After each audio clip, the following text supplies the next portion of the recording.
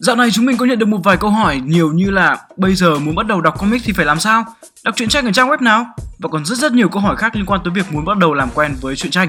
Và mình chợt nhận ra là đến giờ vẫn còn rất nhiều bạn chưa tiếp xúc với thế giới comic và muốn bước vào đó nhưng không biết bắt đầu từ đâu.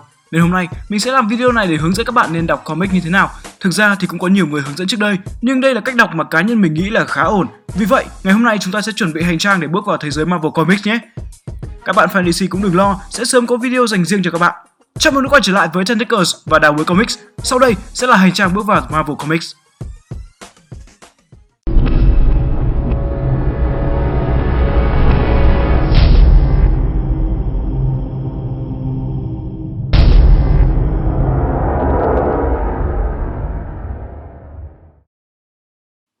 Bước đầu tiên chính là cũng không có gì nhiều đâu. Các bạn thích đọc bộ nào thì đọc. Wow. Có gì đâu mà căng. Như mình như này, thực ra mình có quan tâm đọc cái nào trước cái nào sau đâu.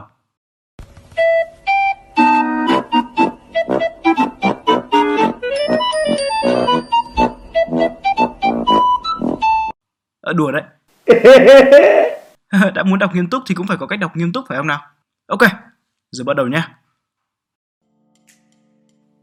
Đầu tiên là chuyên mục từ mới ngày hôm nay. Canon và non-canon là gì? Lấy giấy bút ra ghi này. Hai từ này không có một định nghĩa nhất định, nhưng chúng thường được hiểu như thế này. Canon là để ám chỉ những tình tiết có tác động và ảnh hưởng vào mạch nội dung chính. Trong Marvel Comics có rất nhiều vũ trụ, nhưng chỉ có hai vũ trụ chính tác động vào mạch truyện, chính là S1E16 và S1E16. Không chỉ có hai vũ trụ này mà còn rất nhiều vũ trụ khác thường liên quan trực tiếp đến mạch truyện chính, chẳng hạn như vũ trụ S65 của Spider-Man. Còn non-canon thì ngược lại, những tình tiết này không được xem là thuộc vào vũ trụ song song, không tác động vào mạch truyện, không được đem đi thảo luận. Một ví dụ điển hình là các đầu What If. Chính việc phải hiểu rõ hai khái niệm này để giúp các bạn đọc chọn lọc và không bị nhầm lẫn. Tiếp theo, ai cũng biết rằng Marvel Comics chứa vô vàn nhân vật và mỗi nhân vật sẽ đóng vai trò khác nhau tùy vào mức độ ảnh hưởng của họ vào câu chuyện. Nhưng không sớm thì muộn, các bạn cũng sẽ phải đọc một đầu truyện nào đó chứa một số nhân vật mà mình chưa gặp bao giờ. Chính vì thế, việc bổ sung cho mình một lượng kiến thức về các tiểu sử nhân vật cũng không thể thiếu cho các bạn muốn đọc comics. Có một số web nước ngoài cung cấp cho các bạn một lượng kiến thức vừa đủ về các tiểu sử nhân vật như Wikifandom hoặc Comic Vine. Nhưng mình không khuyến khích việc này lắm vì các thông tin vẫn sai lệch như thường nếu như không tự mình kiểm chứng. Tất cả thông tin đều chỉ ở mức tham khảo thôi nhé. Bên cạnh đó, kênh của chúng mình sẽ cho ra mắt những video về tiểu sử nhân vật có liên quan tới những bộ phim sắp tới như New Mutants hay Black Widow. Rất mong các bạn sẽ chú ý đón xem. Không những thế, tiểu sử của các nhân vật thường xuyên được cập nhật vì các tập truyện luôn được xuất bản hàng tuần, cho nên ở mức cần thiết, các bạn chỉ cần đọc sơ sơ tiểu sử của họ thôi là đủ nắm bắt được tình hình hiện tại của họ rồi. Câu hỏi kế tiếp, thế đọc truyện ở đâu? Hiện tại trên mạng có rất nhiều web để các bạn đọc comics như là readcomicsonline.to, readcomicsonline.ru, comicsonlinefree.com và còn nhiều nữa. Và để giúp cho các bạn bị hạn chế về ngôn ngữ vì điểm tiếng Anh trên lớp hơi thấp thì cũng đã có một số web đã dịch comics sang tiếng Việt dễ đọc như là vietcomics.net đã có trên App Store. Và bây giờ chúng ta sẽ bắt đầu tiến sâu hơn vào quá trình đọc. Để giúp cho những bạn mới tiếp cận với comics, mình sẽ liệt kê ra một vài đầu truyện tốt nhất có thể đọc cho các bạn, nhưng mình sẽ nói sau. Theo mình nghĩ, cách tốt nhất đó chính là đọc một số bộ Season 1, những bộ tái hiện lại khởi đầu của một số siêu anh hùng cốt cán và liên quan ít nhiều đến dòng thời gian của chính Marvel như Doctor Strange, Iron Man, Ant-Man, Fantastic Four, Avengers, Daredevil, Hulk, Thor, Spider-Man, Wolverine và X-Men. Hoặc nếu không, bạn có thể chọn một cách đọc dồn vào một nhân vật mà mình yêu thích mà tập trung để đọc. Chắc hẳn bạn sẽ rất thích một nhân vật nào đó và muốn biết rõ về tiểu sử, sức mạnh và mọi thứ về nhân vật ấy. Thế nên, mình khuyên các bạn nên đọc tập trung vào một nhân vật và cách đọc như thế nào. Các bạn chỉ cần lên search Google từ khóa nhân vật mà bạn muốn đọc cộng với reading order. Chắc chắn sẽ có một kết quả đưa ra cho các bạn một list dài dằng dặc tất cả những đầu truyện về nhân vật bạn muốn đọc, từ những bộ đầu tiên nhân vật đấy xuất hiện cho đến những thời điểm hiện tại, tùy vào khả năng cập nhật của trang web. Đấy là một cách đọc vô cùng chi tiết mà mình khuyên các bạn nên áp dụng thử. Bên cạnh đó, có một cách đọc vô cùng thú vị, đó chính là dựa theo tác giả mà mình yêu thích. Đây là một cách rất hay đối với một nhà văn viết truyện nào đó mà mình cảm thấy hứng thú, bạn sẽ tìm tới những bộ truyện của người ấy, không quan tâm người ấy viết cho hãng truyện nào. Đây là một cách đọc có hiệu quả khi mà ta có thể làm quen với cách viết văn và văn phong của một số nhà văn, chẳng hạn như nhà văn Jonathan Hickman có cách làm việc vô cùng trật tự và thường kể cái kết của câu chuyện ở ngay đầu tác phẩm, hay nhà văn Donny Cates lại khoái về thể loại khoa học viễn tưởng và thần thoại vũ trụ. Cách đọc này cũng khá là thú vị và bạn cũng nên thử xem sao, biết đâu mình lại tìm được một nhà văn yêu thích như mình thích đọc truyện ngắn của Nam Cao ấy. Đều liên quan lắm. Mình đã bắt gặp rất nhiều trường hợp của các bạn newbie như thế này. Họ thường có xu hướng đọc những bộ truyện nào đã được dịch bằng tiếng Việt hoặc cắm đầu vào các sự kiện đã từng xuất hiện trên MCU như Infinity Gauntlet hay là Civil War. Thực ra thì mình không có ý kiến gì với cách đọc ấy, nhưng sẽ rất tốn thời gian cho các bạn khi vừa đọc vừa tìm hiểu thông tin bên trong cốt truyện. Chính vì thế, mình khuyên các bạn hãy tìm hiểu kỹ trước rồi hẵng lao vào các sự kiện đã lạ lẫm mà cũng vừa khó nuốt. Nhưng rồi, sẽ có lúc các bạn cũng đã bắt đầu thuần thục cách đọc truyện và bước vào một cấp độ mới, có cái nhìn tổng quan hơn về comic Marvel, nổi bật nhất là các crossover hay là các event. Đây cũng là những bộ truyện về sự kiện lớn của Marvel và được tập hợp rất nhiều anh hùng bên trong câu chuyện, ví dụ như Civil War. Trong các event thường có khá nhiều các tie-ins. Quên, từ mới tiếp lại lấy giấy bút ra ghi này. Là những bộ nhỏ của các nhân vật xuất hiện cùng thời gian với sự kiện. Chẳng hạn như Invincible Iron số 14 là tie-in nằm trong sự kiện Civil War 2. Nếu bạn để ý thì những đầu tie-in sẽ có tên của các sự kiện mà nó nằm trong đấy. Và để kết thúc video ngày hôm nay, mình sẽ giới thiệu cho các bạn một số đầu truyện phù hợp cho người đọc mới.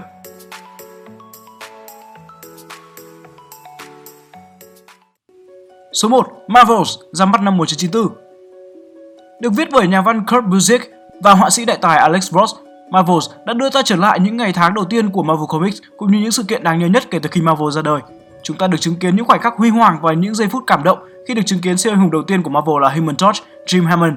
Lần đầu tiên nhóm anh hùng Thế chiến Invader xuất hiện, lễ đám cưới của Reed và Sue và còn rất nhiều nữa. Dưới ngòi bút của Alex, Marvels như một cuốn phim tài liệu mà bất cứ ai cũng cảm thấy thích thú. Số 2. X-Men Grand Designs, ra mắt năm 2018. Còn gì bằng cho những fan của X-Men khi có cơ hội hiểu rõ hơn về nguồn gốc của nhóm X-Men nào. Được viết bởi Ed Piskor và cũng là chính ông minh họa cho bộ truyện, người đọc sẽ bị cuốn vào những bức tranh và nét vẽ từ thập niên 50-60. Ta sẽ tận mắt chứng kiến nguồn gốc của vô số dị nhân vô cùng nổi tiếng như Charles Xavier và Magneto. Không những thế, được theo dõi vào những cuộc phiêu lưu của nhóm X-Men là một trải nghiệm vô cùng thú vị với bất cứ fan dị nhân nào. Đi kèm với đầu truyện này ta còn có X-Men Grand Designs Second Genesis và X-Men Grand Designs Extinction.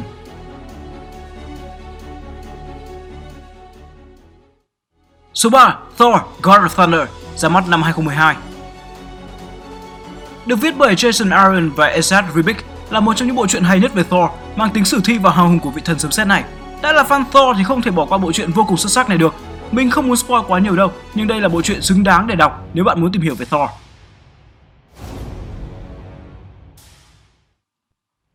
Số 4. Hawkeye, ra mắt năm 2012.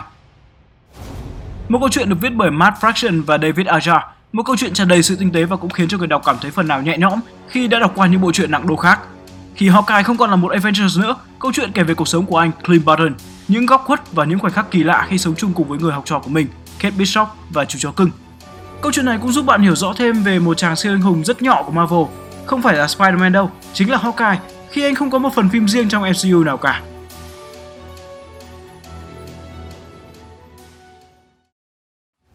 Số 5. Vision, ra mắt năm 2016.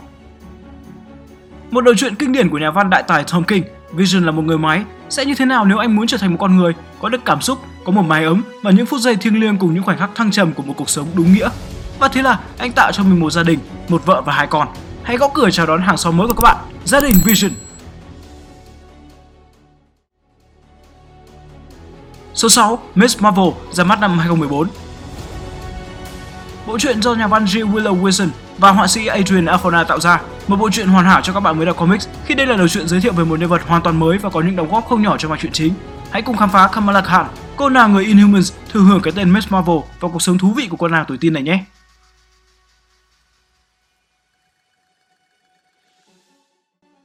Số 7. Avengers Disassembled. Bên cạnh các bộ truyện trên, không thể nào không nhắc tới Avengers Disassembled của Brian Michael Bendis, là một trong những bộ truyện mở đầu cho thời kỳ Modern Age của Marvel Comics. Câu chuyện xoay quanh về việc Scarlet Witch phát hiện về 2 đứa con không tồn tại của mình. Cô lên cơn điên và khiến nhiều anh hùng thiệt mạng, là một sự kiện mở đầu cho hàng loạt sự kiện sau này, cụ thể nhất trong đó là House of M.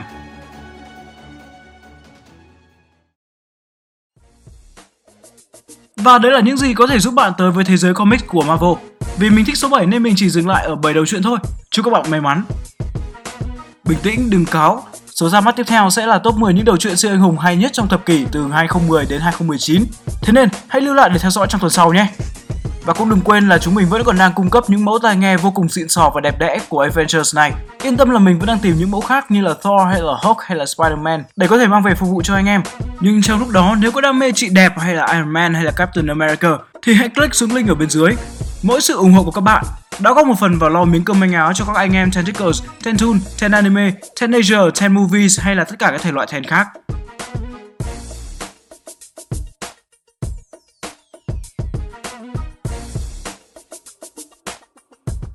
Trên đây là hành trang bước vào thế giới Marvel Comics. Bạn ấn tượng với điểm nào? Hãy bình luận ở bên dưới cho chúng mình cùng biết nhé. Nếu bạn cũng đồng ý với bảng xếp hạng trên, Hãy like, share và subscribe Tentacles để đón chờ những số tiếp theo của Đảo Bới Comics. Xin chào và hẹn gặp lại. Và sau đây là một số bảng xếp hạng chúng mình đã thực hiện.